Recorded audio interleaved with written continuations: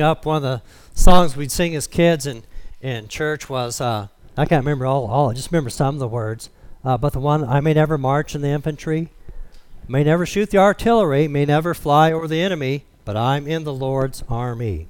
That's kind of the theme we're looking at today as we look at 2 Timothy, 2nd chapter, verses 3 and 4. 2 Timothy, 2nd chapter, verses 3 and 4.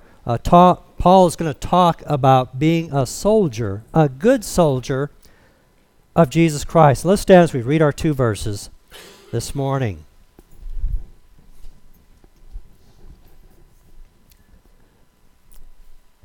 Verse 3, Thou therefore endure hardness as a good soldier of Jesus Christ.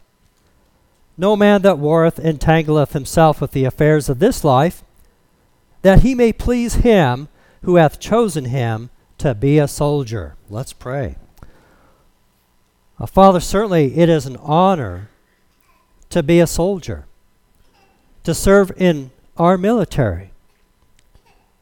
But yet, Lord, it is a greater honor to be your soldier, to serve you, to follow your leadership. And Father, we just pray you encourage us that we would have these things here Paul talks about as we serve you. For we ask it in Jesus' name. Amen. Please be seated.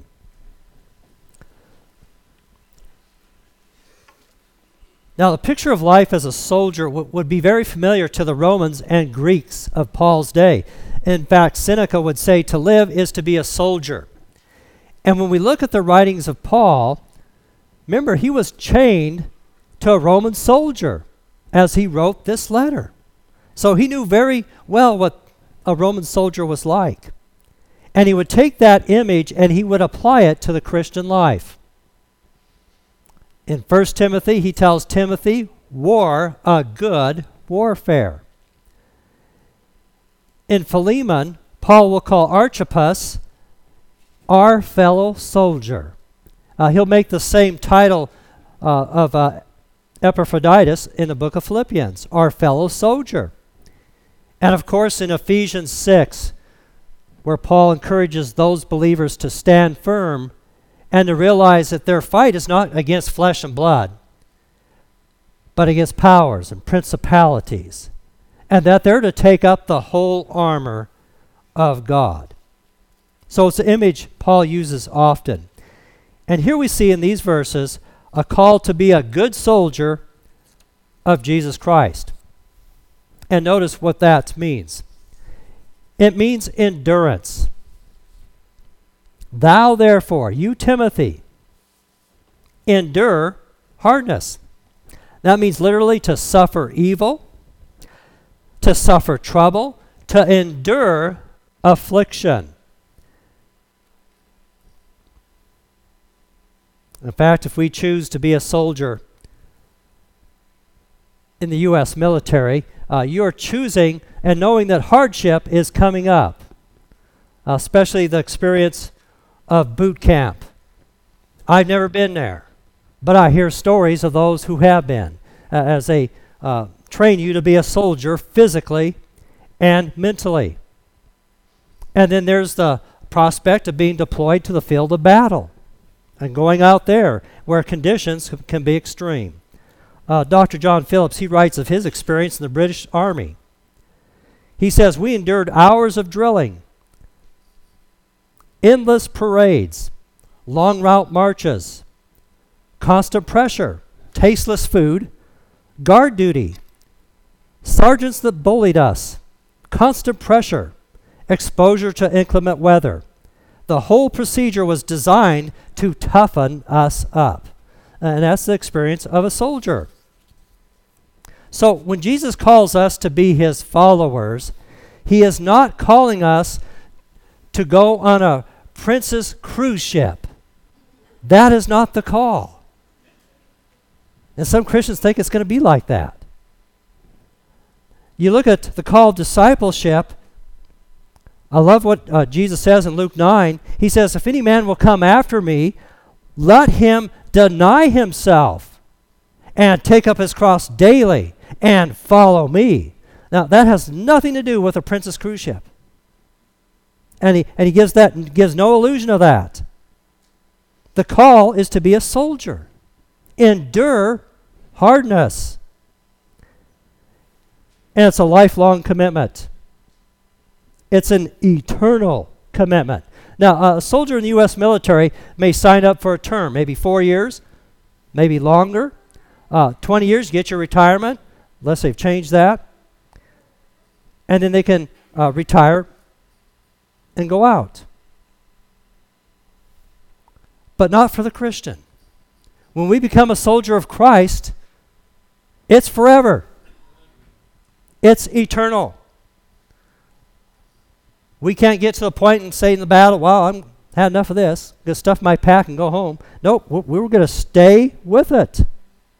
And we're to fight until we stand before our commander, Jesus Christ, and he says, at ease. Well done, good and faithful servant. Now, Paul knew that. He was an embattled warrior. He was a prisoner of war. He was waiting for execution. He saw himself as a soldier of the cross, faithful, enduring hardness. Dr. John MacArthur, he points out it's difficult for Christians in most of the Western world to understand this serious spiritual warfare and suffering for Christ, what it really means. I think he's right. I mean, we look at our brothers and sisters across the world. Church Around the World that we had in our bulletin last Sunday or a couple Sundays ago, if you looked in it, I mean, it just has lots of that stuff in it. Last issue, it talked about college students, 5 of them in eastern China, the province of Shandong, that were facing expulsion because they were caught praying together. 5 of them were caught in prayer. Someone took a picture and took it to the authorities. And the Department of Education for that province, they have a rule that any student gathering for religious activities in a group of 3 or more has to be expelled. So that's kind of the persecution in China. Much more there.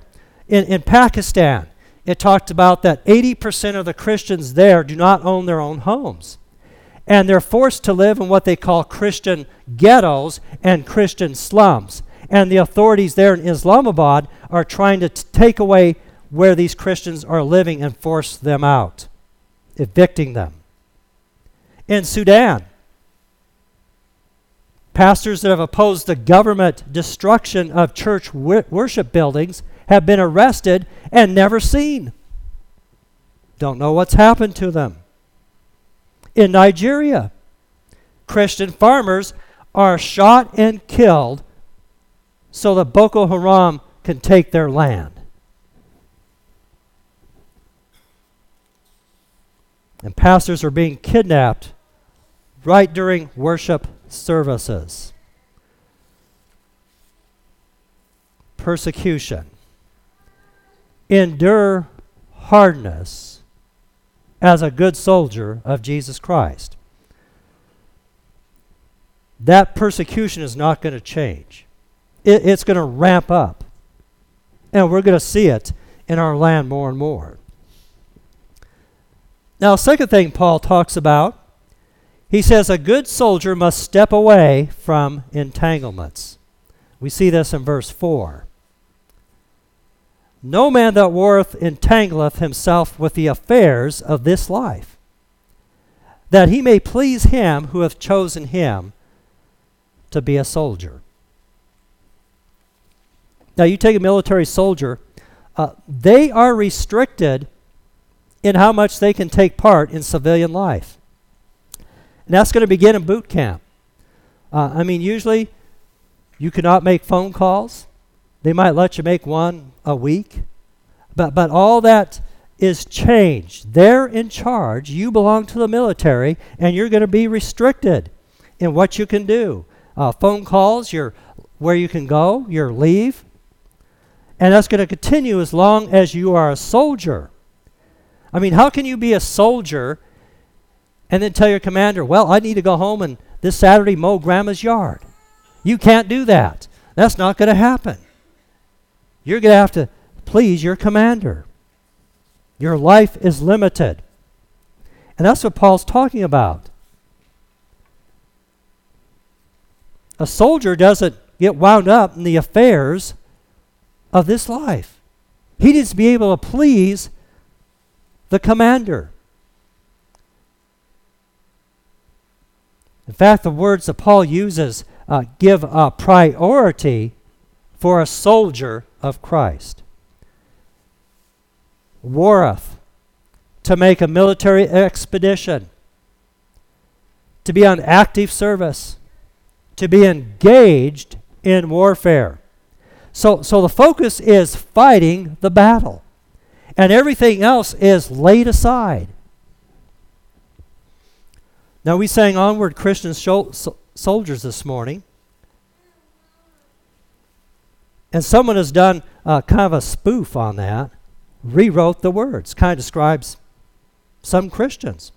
Well, let me just read a couple verses out of it. Backward Christian soldiers fleeing from the fight, with the cross of Jesus nearly out of sight. Christ, our rightful master, stands against the foe. Onward into battle, we seem afraid to go. Like a mighty tortoise, moves the church of God. What an image, huh? I like that one. But I like the last verse. Sit here then, ye people, join our sleeping throng, blend with ours your voices in a feeble song.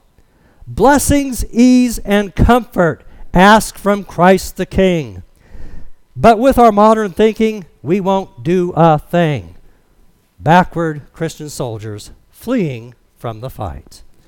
That's the complete opposite of what we're to be, isn't it? We don't want to be like those kind of people. The other word is entangleth. That means to inweave, to be involved in, to entangle. And then combined with affairs, which speaks of the necessities of life, business, occupation, whatever. Now, there are many things that are not wrong. But if we're not careful, normal everyday things can just really begin to mesh themselves into our lives. And they can trip up our service for Christ and living for Him. And we get all tangled up. It's kind of like Christmas tree lights.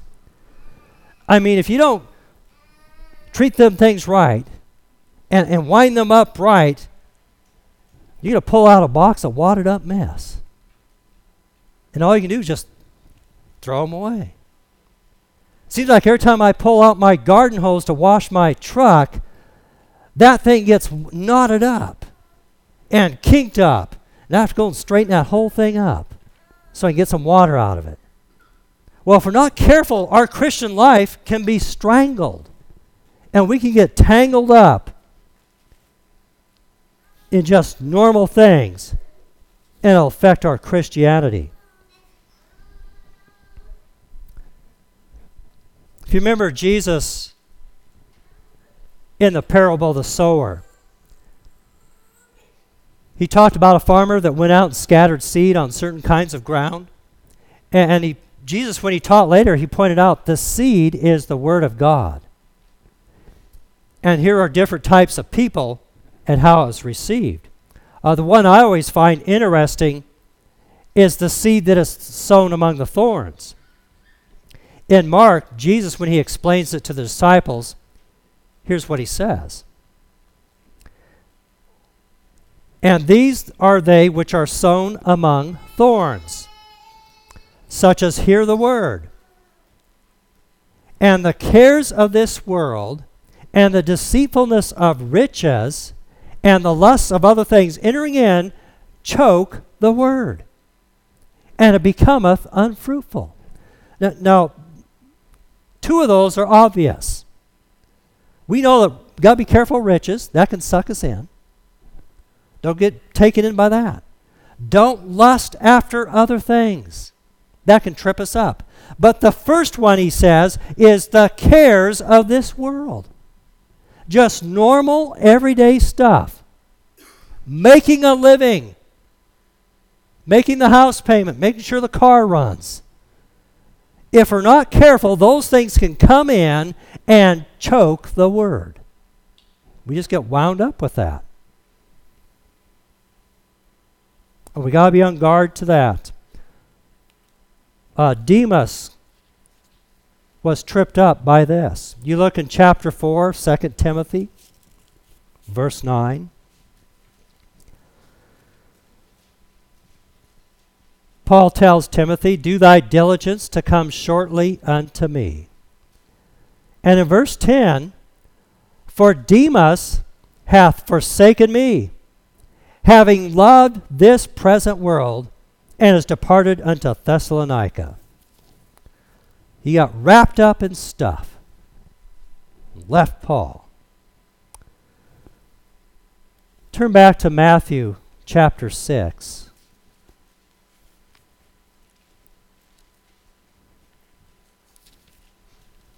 In Matthew 6, the Sermon on the Mount,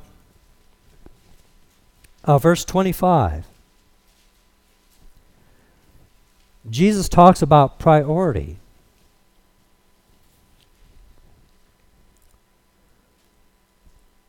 Therefore I say unto you, take no thought for your life, what ye shall eat or what ye shall drink, nor yet for your body what ye shall put on. Is not the life more than meat, and the body than raiment?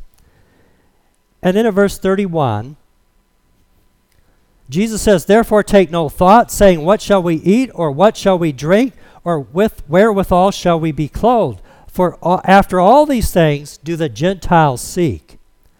For your heavenly Father knoweth that ye have need of all these things. But seek ye first the kingdom of God, and his righteousness, and all these things shall be added unto you. There it is. Priority. Keep things in their place. Don't get entangled. And Paul tells Timothy, stay clear of entanglements. Don't get wrapped up. Dr. Phillips, he says of Timothy, that Timothy was not expected to organize marches and demonstrations.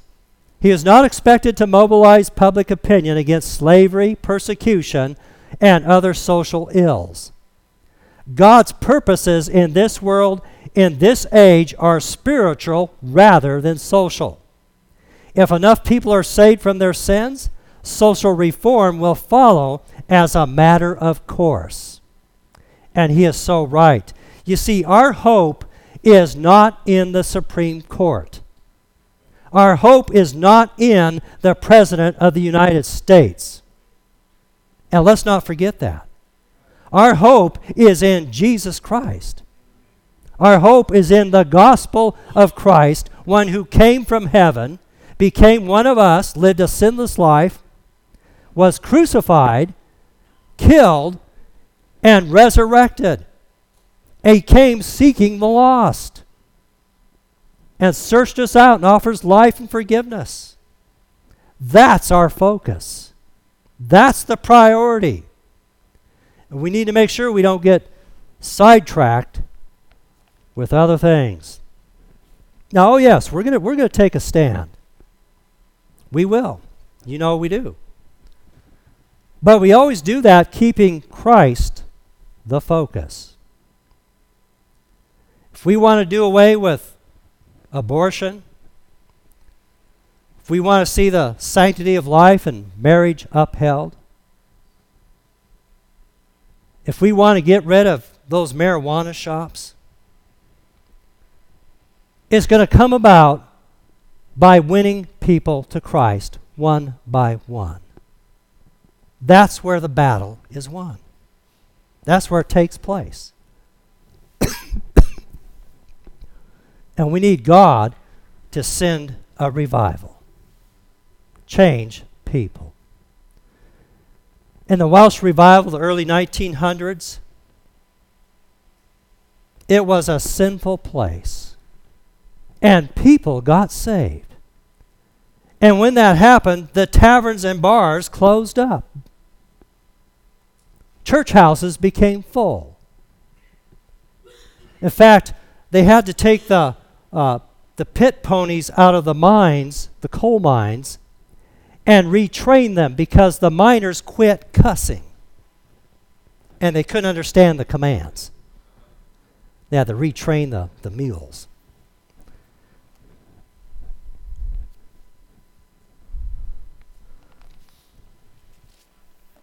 Don't depend on government. Seek God.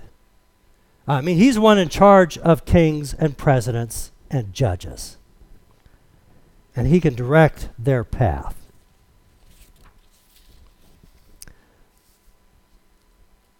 So, endurance, don't get entangled. And then the third quality, a good soldier of Jesus Christ pleases the master. We see that in verse 4. That he may please him who hath chosen him to be a soldier. Excuse me. Now, many of us have a desire to please other people. And that has a proper place. Husbands, we need to be aware of the needs of our wife and our children and please them. If we have a job, we need to please our boss. And as a church family, we don't look on our own out on just our needs, but the needs of others in the church. But one master rules over all, Jesus Christ. We're to please Him. He's first. And He's to take that place. In the heroes of faith, one of those mentioned is Enoch. And the Bible says he was translated, never saw death, because God translated him. For before his translation, he had this testimony that he pleased God. And of our Lord Jesus, at his baptism, remember what the Father said about Jesus? Bible tells us that the Holy Spirit descended like a dove, and then a voice was heard, "This is my beloved Son, in whom I am well pleased." And Jesus did that. He pleased the Father in everything. He's always obedient. And that's the key word. How do we please God? One word. Obedience. That's it. That's how you please God. It's simple. A soldier obeys his commander. When that commander gives an order, he doesn't argue with him about it. He doesn't second guess it and say, "Man, I wonder why I can't gave that order." He doesn't go off and do his own thing. He obeys the command, even if he doesn't understand it. He's a soldier. And those who please God are marked by obedience. Jesus was. In the garden, with the cross just hours away, Jesus went to the Father in prayer and said, "Take this cup away." But then he also prayed, "Not my will, but thine be done."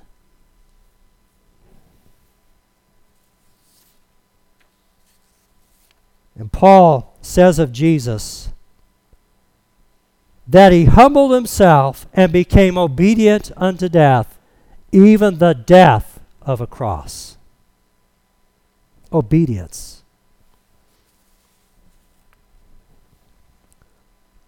I think I've shared this story once before, but I like it. Robert Morgan tells of his experience when his children were growing up, that his daughter Hannah and him, they decided to get a dog, and they got a Great Dane. Is that what you guys have? They're big dogs. They named him Samson. And he says it turns out he was well named. He matched his name. He was big, he was strong, he was muscular. But like Samson, he liked to wander. He would take off. And he said, we tried everything, fences, dog runs, chains, and that dog would always get loose, dig out, climb over the fence, whatever, and take off and be gone for hours. So he bought a book on dog training. It's called No Bad Dogs by a famous British dog trainer, Barbara Woodhouse. And one night he went up to put his daughter in bed. And she said to him, Dad, I think I know what Samson's problem is. Let me read you this paragraph. And let me just read what Barbara Woodhouse says about dogs. She says, in a dog's mind, a master or a mistress to love, honor, and obey is an absolute necessity. The love is dormant in the dog until brought into full bloom by an understanding owner. Thousands of dogs appear to love their owners. They welcome them home with enthusiastic wagging of tail, jumping up. They follow them about their house happily. And to the normal person seeing the dog, the affection is true and deep. But to the experienced dog trainer, this outward show is not enough. The true test of real love takes place when the dog has got the opportunity to go out on its own as soon as the door is left open by mistake, and it goes off and often doesn't return home for hours. That dog loves only its home comforts and the attention it gets from the family. It doesn't truly love the master or mistress as they fondly think. True love in dogs is apparent when a door is left open and the dog still lays happily within earshot of its owner. For the owner must be the be-all and end-all of a dog's life. Wow. You see, the test of our Christianity is when we have the opportunity to go off and wander and do our own thing and do wrong things. Instead of doing that, we choose to stay close to our Lord, abide with Him, and obey Him. That's the good soldier of Jesus Christ. Bob, I'm going to bring you back up. Jesus paid it all.